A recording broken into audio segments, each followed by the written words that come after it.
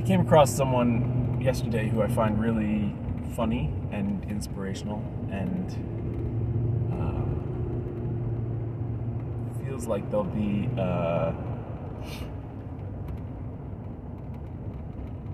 feels like someone that I would like to be more like. His name is James Smith. He's a personal trainer. He's from Australia. You look up James Smith PT, you'll see. He does these very funny videos where he critiques a lot of things that are trending on social media and brings things back to common sense. And I found him through a podcast yesterday and quite liked who he was on the podcast. Then looked him up and thought, oh my God, he's totally funny. I wish I was that funny. And then I thought, I could be that funny. And so I thought through, okay, what could I say that would be funny like that? And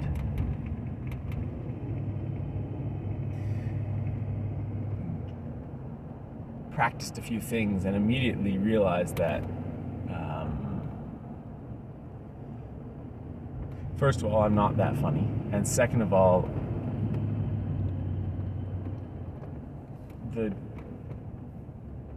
what he does now, the videos that he does and the way that he delivers what he's saying is so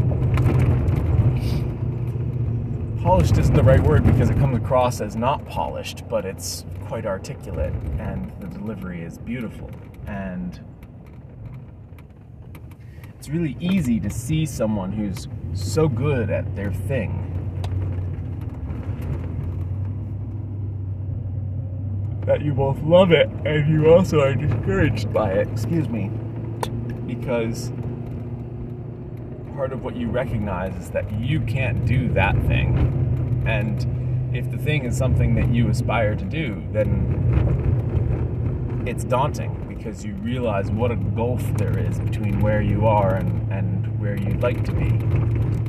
It's not that I want to be exactly like this guy, but I see many qualities in how he articulates things that I think, oh man, if I could do that, that would be amazing. And then I find myself discouraged because I think, wow, he's figured so much out. Not just the technology side of things, which I just don't care that much about, but every time I sort of force myself to care a little bit more, it's helpful. But also in terms of how to talk in that way. And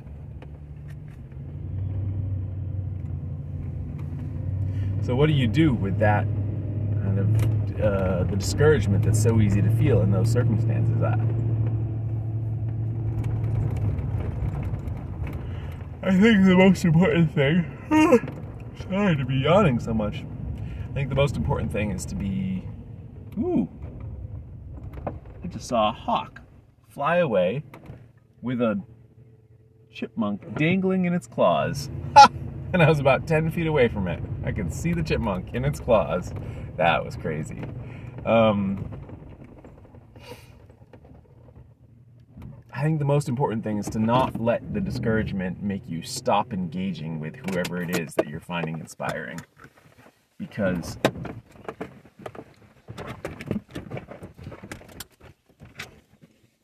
if you do that, then for certain you're not going to improve in the ways that you could if you kept engaging. I think instead, here we go. I think instead,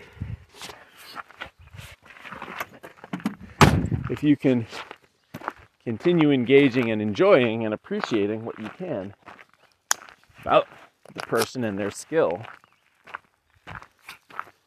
then you will start unconsciously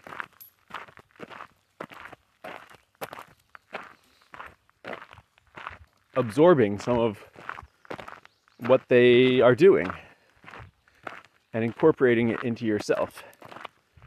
And perhaps later on you'll get to a place where it makes sense to try to consciously break down, how do they do exactly what they do, and perhaps you'll be at a level where you're sort of striking distance from what they're doing now, but maybe not. But there's still so much to be gained from continuing to appreciate someone who's masterful at something, even and especially if it's something that you would like to be masterful at and are not yet. That the main thing, it seems to me, is to not let your disappointment in yourself stop you from continuing to engage and learn with it. Imagine if every time you went to see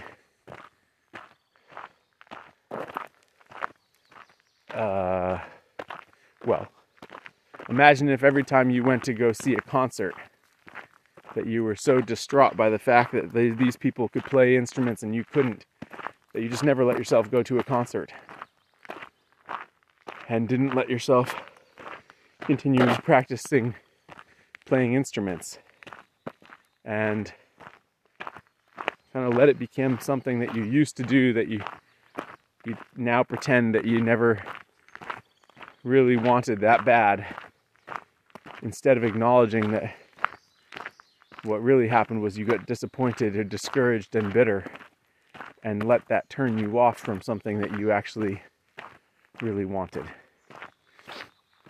And I think having the honesty to say to yourself, I want this, I'm definitely not ready to attempt anything like this yet, but I would like to be.